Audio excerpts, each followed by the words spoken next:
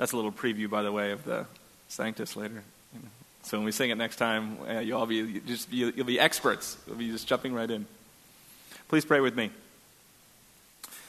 May the words of my mouth and the meditations of all of our hearts be acceptable in your sight, O God, our rock and our Redeemer. Amen.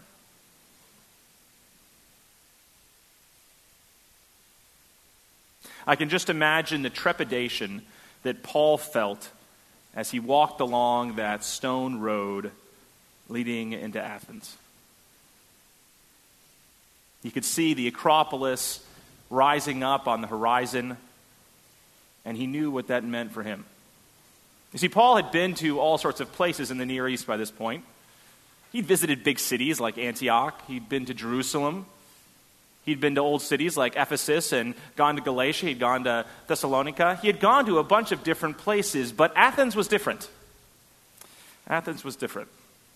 You see, Athens was not the Athens of its heyday, not the Athens of the 5th century BC, where you had Pericles and Socrates, Alcibiades, Thucydides, and others, these great leaders of art and architecture and literature and playwrights. That time of Athens also was a time of political power with the Delian League. They projected their power all over the eastern Mediterranean. By the time Paul was there, most of that had passed. There was no longer the great wealth of Athens, although the old buildings were still there. The Romans conquered it in 146 BC, and it had been comfortably under Roman rule.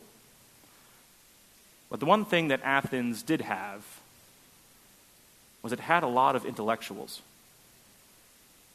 You see, Plato wasn't just a great philosopher who wrote his dialogues and handed them down to us. Plato also established an academy. He established a school. And the school still carried on at the time of Paul.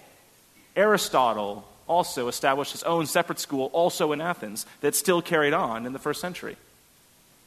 There were also schools for Stoics and Epicureans. If you lived in the ancient world, and you were super bright and you loved intellectual things, where did you go? You went to Athens. And if you stayed there, you stayed in Athens, you stayed there not because it was a place where you could make a lot of money and live a nice, comfortable life. You stayed there because if you liked debating ideas, if you liked arguing philosophy, there was no place in the world quite like Athens. Think of Oxford and Cambridge and New Haven and Palo Alto and Chicago and any other great academic institution place and combine them into one, and that is the ancient Athens that Paul was walking into. He must have been a little nervous. And after he walked in there and was discussing with people and trying to share the good news that he experienced in Jesus, some people challenged him to say, well, explain more. And so he went up to this rocky outcropping, the Areopagus. The Romans called it Mars Hill. And there he got ready to make his speech.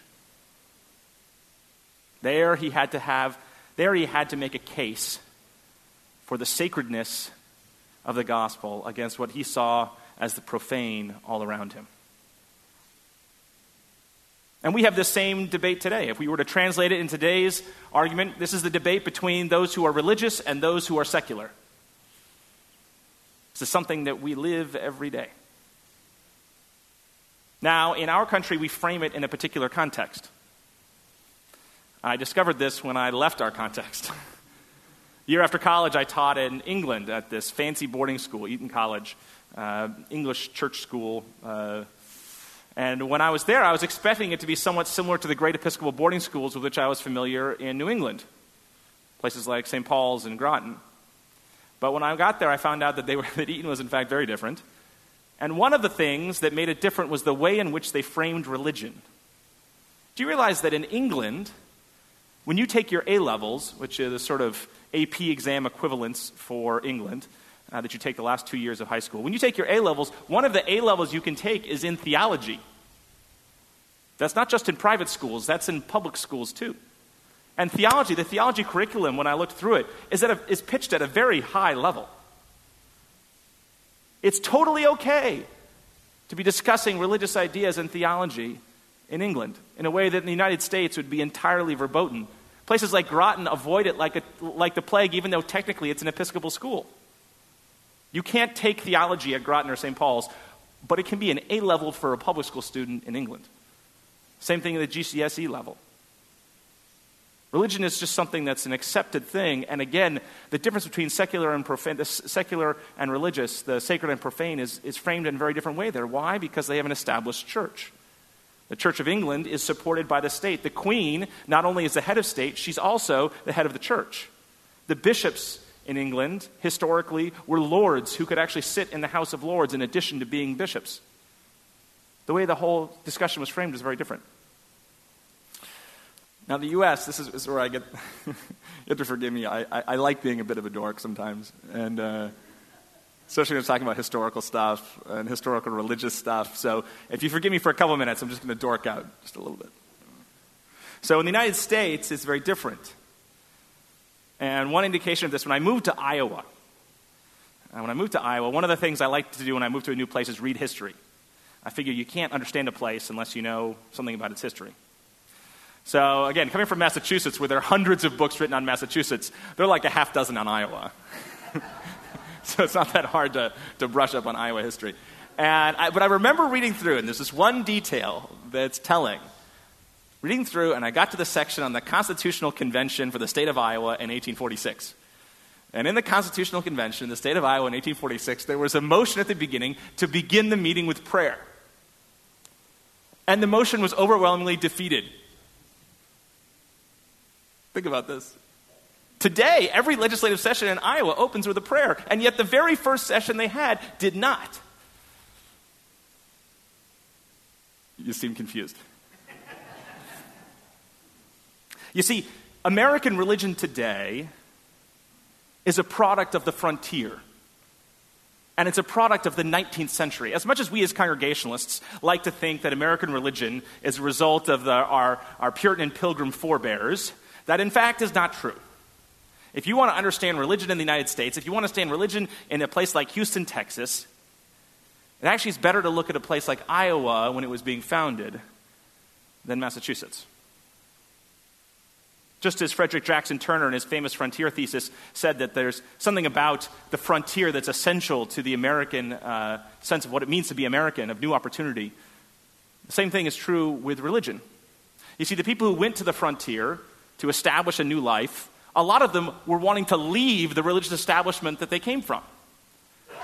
You know, they grew up in a town where it was expected they went to church all the time, and they hated church, but they couldn't actually say it in those towns. But on the frontier, they're like, hey, I'm coming to the frontier so I can do whatever I want, and I am never going to church. So on the frontier, you actually had a lot of free thinkers and atheists who went to the frontier to be able to create their own life without this overhang of established religion. And then you also had, like, the Baptists and Methodists. You know, these people you didn't need education. You need educated ministers, but they're going to set the fire of the Holy Spirit going. So you had these revivals, tent revivals. The average person on the frontier wasn't particularly well educated. And so you had this free market of popular religion that was just flaming up all over on the frontier. That's what defined frontier religion. And this is where the Congregationalists and Presbyterians came in, because they were shocked and horrified by this.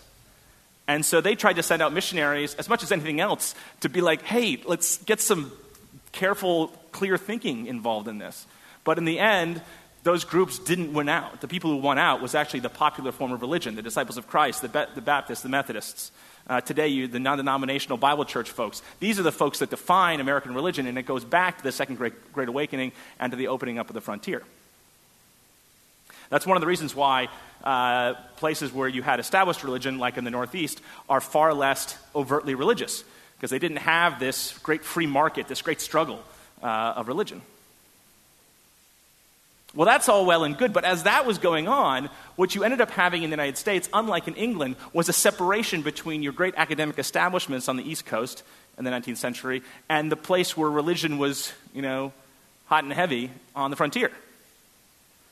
So as you had new things coming in, new insights, new religious things that were being discussed in the academies, actually what was going on in the pews couldn't have been more different. And again, we still today have a shocking divorce between what goes on in the seminaries, and what goes on in the pews. So there developed over the course of the 19th century this antagonism to religion in the American academy that is completely alien to the academy in England.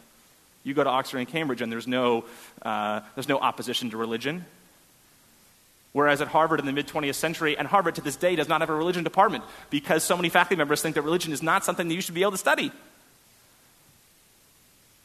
So in the United States, again, there's this interesting antagonism between the religious and the secular, between the sacred and the profane. How do we bridge that gap? What do we do? How do we try and communicate the value of the religious to a secular world? There have been a lot of things that have been tried over time to try and make that translation possible. One interesting thing, you go back to the 17th century, dialing it back a bit. You go back to the 17th century and the great scientific revolution as it's beginning. In the 17th century, even these great scientists, Newton and others, these great philosophers, theology was still the queen of the sciences. There was this sense that, and again, you went to Harvard or I guess later on Yale at the time, you'd only take theology when you got to be a senior. You had to get through all the humanities first before you could actually get to the place where you could get to your theology. But there's a sense of like you come to the religious place because this is where you get revealed knowledge. This is where you get the best kind of knowledge that's there. The problem is making that argument to people starts to fall apart as science advances. And by the time you get to the 19th century, people are like, you know what, you might have revelation there, but I can live my life just fine without it. The argument that was made, here, come find revealed truth, just all of a sudden people are like, I don't really care about the revealed truth because my life is just fine with the truths that society gives me. That didn't work. Then there are also those who say, well, you come to church because that's where you find moral instruction. Without church, there's no morality. Without church, this all falls apart. So you got to come to church so you can find that moral grounding. You see this with Immanuel Kant in the 18th century in his categorical imperative. He's trying to translate what's fundamentally Christian concepts into a secular mindset. By the time you get to the 19th century in the United States, if you read preachers at the end of the 19th century, early 20th century, they'll often talk about this great law of love of Jesus, how it's this highest moral ideal. But of course, you go along, and the people who don't go to church, well, you know what? There are a lot of good moral people who don't go to church. If your argument is you get morality in church, someone could turn around and say, yeah, well, there are plenty of very compassionate, loving, caring people who don't ever go to church. That sort of falls apart. There are others who would make an aesthetic argument for going to church. There was a time, of course, where all your best art, music, literature was all church-focused. Come to church. See the beauty that can be. Well, over time, artists were given patronage from things outside the church. While Bach might have been someone who, again, was employed by a church and wrote all his pieces week to week, composers today, a huge number of them don't get their paychecks from churches, and their music is not religious. I mean, Taylor Swift or Britney Spears, I don't know, Beyonce, good Houstonian. So there's that sense of the aesthetic argument coming to church. It's like, well, there's a lot of great beauty and art outside of church. That's an argument that falls flat. So in the 19th century, you started to have an argument saying, well, come to church because we're going to give you a religious experience. You're going to feel God. That's why you should come to church. Get that good feeling of God. Of course, what happens if you come to church and you don't get that feeling? Or let's say you're going on your life and you're like, you know what, my life's pretty good. I don't think I need it. What do you say? How do you communicate this religious? How do you bridge this religious and secular divide? How do you communicate sacred things in a world that lifts up the profane?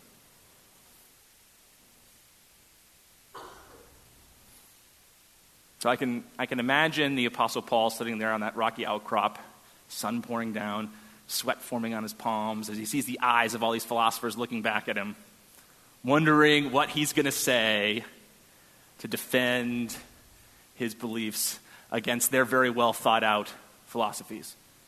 They had all the arguments all lined up, ready to go. And I can see Paul there just at a loss for words and closing his eyes and taking a deep breath and then thinking about a statue that he'd seen the day before. A statue that had as its inscription, "To an unknown God." And Paul gets up and he talks about how the gods that you may worship or lift up, they're just idols. There's something deeper than that actually is the true God. And that you, in fact, know that already. And he quotes from some of their sources. He says, God is the one in whom we live and move and have our being. God is the one in whom we live and move and have our being. And if you want to learn more about that God, then you can come talk to me. Paul does this convenient end around. As opposed to trying to argue with the philosophers on their path, he takes a step back and makes a statement that, hey, there is this oneness to God. It's there. God is in you. There isn't this divide between sacred and profane. It's a false dichotomy. The divide between the religious and secular is a false dichotomy because God is there.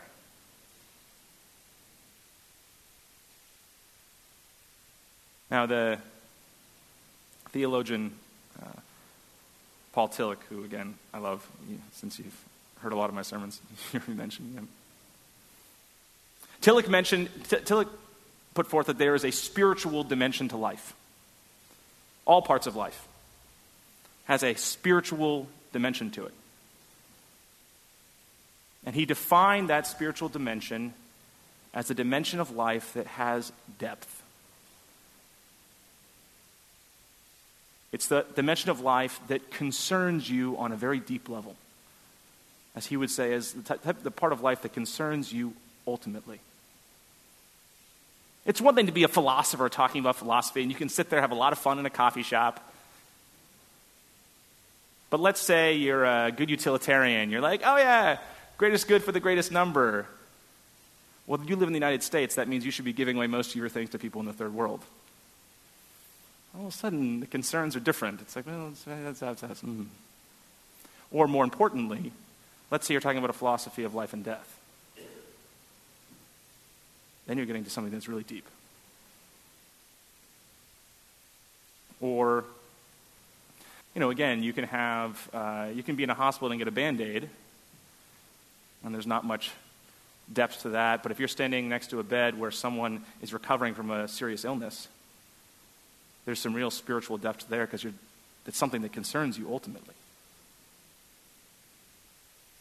Similarly, there can be a spiritual dimension to sexual intimacy.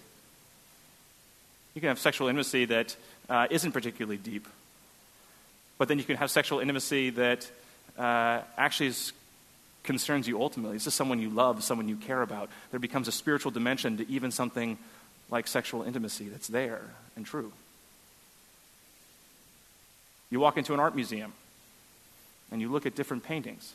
And you can appreciate the aesthetic value of the paintings. You can appreciate the use of color and paint and line and drawing. But then you see a particular painting where the look of the person in the painting reminds you of something that you'd seen before. Something deep and something powerful, something true. Or a painting that shows a scene that somehow moves you deeply on a level that's deep inside here. And it's different for each person. You can look at an abstract piece of art and there could be an emotion in those lines and in that color that moves you deeply, even potentially moves you to tears, and someone else might not see it because the spiritual dimension depends on what is ultimately important to you. Let's say you go week to week and you get a paycheck in the mail, you don't think twice about it. But let's say you're someone who hasn't had a job for a year and a half and your bills have built up. and all of a sudden you get that first paycheck. There's something about that paycheck that you get that has a spiritual dimension to it, because that paycheck means that all of a sudden now you can provide for your family, you can pay those bills. That little thing makes all the difference in the world. There can be a spiritual dimension to so many aspects of life. And it's important. It's the things that matter. When I was working at Harvard, we had a service on Sunday evening for students. And I remember at one point, our music leader, Chris, got up to give a sermon. Now, Chris is a PK, preacher's kid, so he'd been around church for a long time. And he has about as sterling a resume for a musician as you can get. He went to Eastman School of Music, the University of Rochester, which is one of the finest organ training places in the world for his undergraduate. Then he did a time at St. Thomas's on Fifth Avenue. Again, he was working there, which is, again, one of the greatest sacred music programs around. And then he went to Yale for his master's in music. And then he ended up at Harvard as the assistant organist at Harvard. This guy had seen it all and done it all. He'd seen music that was at the highest level. And he gets up in this sermon, and he starts telling a story of when he was at Eastman. And he had to go out, and be a music director for this little church in the countryside in New York. And so he drives out there, and he shows up, and the choir is like 7 people, and he's like, no one can really carry a tune. They're kind of like me. They miss their pitches constantly. And they go through the rehearsal, and he's like, this is a disaster. He's like, this is horrible. And then the worship service comes, and they get to the point in the anthem, and the choir starts singing. And there's a certain depth to the music. There's a certain something that clearly the words that this choir is singing mean something to them. When they're singing these are words that are actually true to them. There's something that are touching them deep in their soul. And so as they're singing them, Chris is sitting there just overwhelmed by the power of the moment. He's like, I had seen polished music in the finest concert halls around. But that's not what gave it spiritual depth. What gave it spiritual depth was the ultimacy of what was going on, the fact that this mattered tremendously to the people that were there, and it brought tears to his eyes as he listened to that amazing music. There can be something deeply sacred in so many aspects of our life. And I think the sad part is that so often we can go through on just the top layer of life and miss that spiritual depth, miss the spiritual dimension. And if there's one thing that religious people can add to the conversation, it's pointing out to other people the importance of that spiritual dimension to life, because that's what gives life its meaning. To name that as being there, to respect it, to honor it, to be able to be in the presence of the spiritual and metaphorically take off our shoes because we are on holy ground.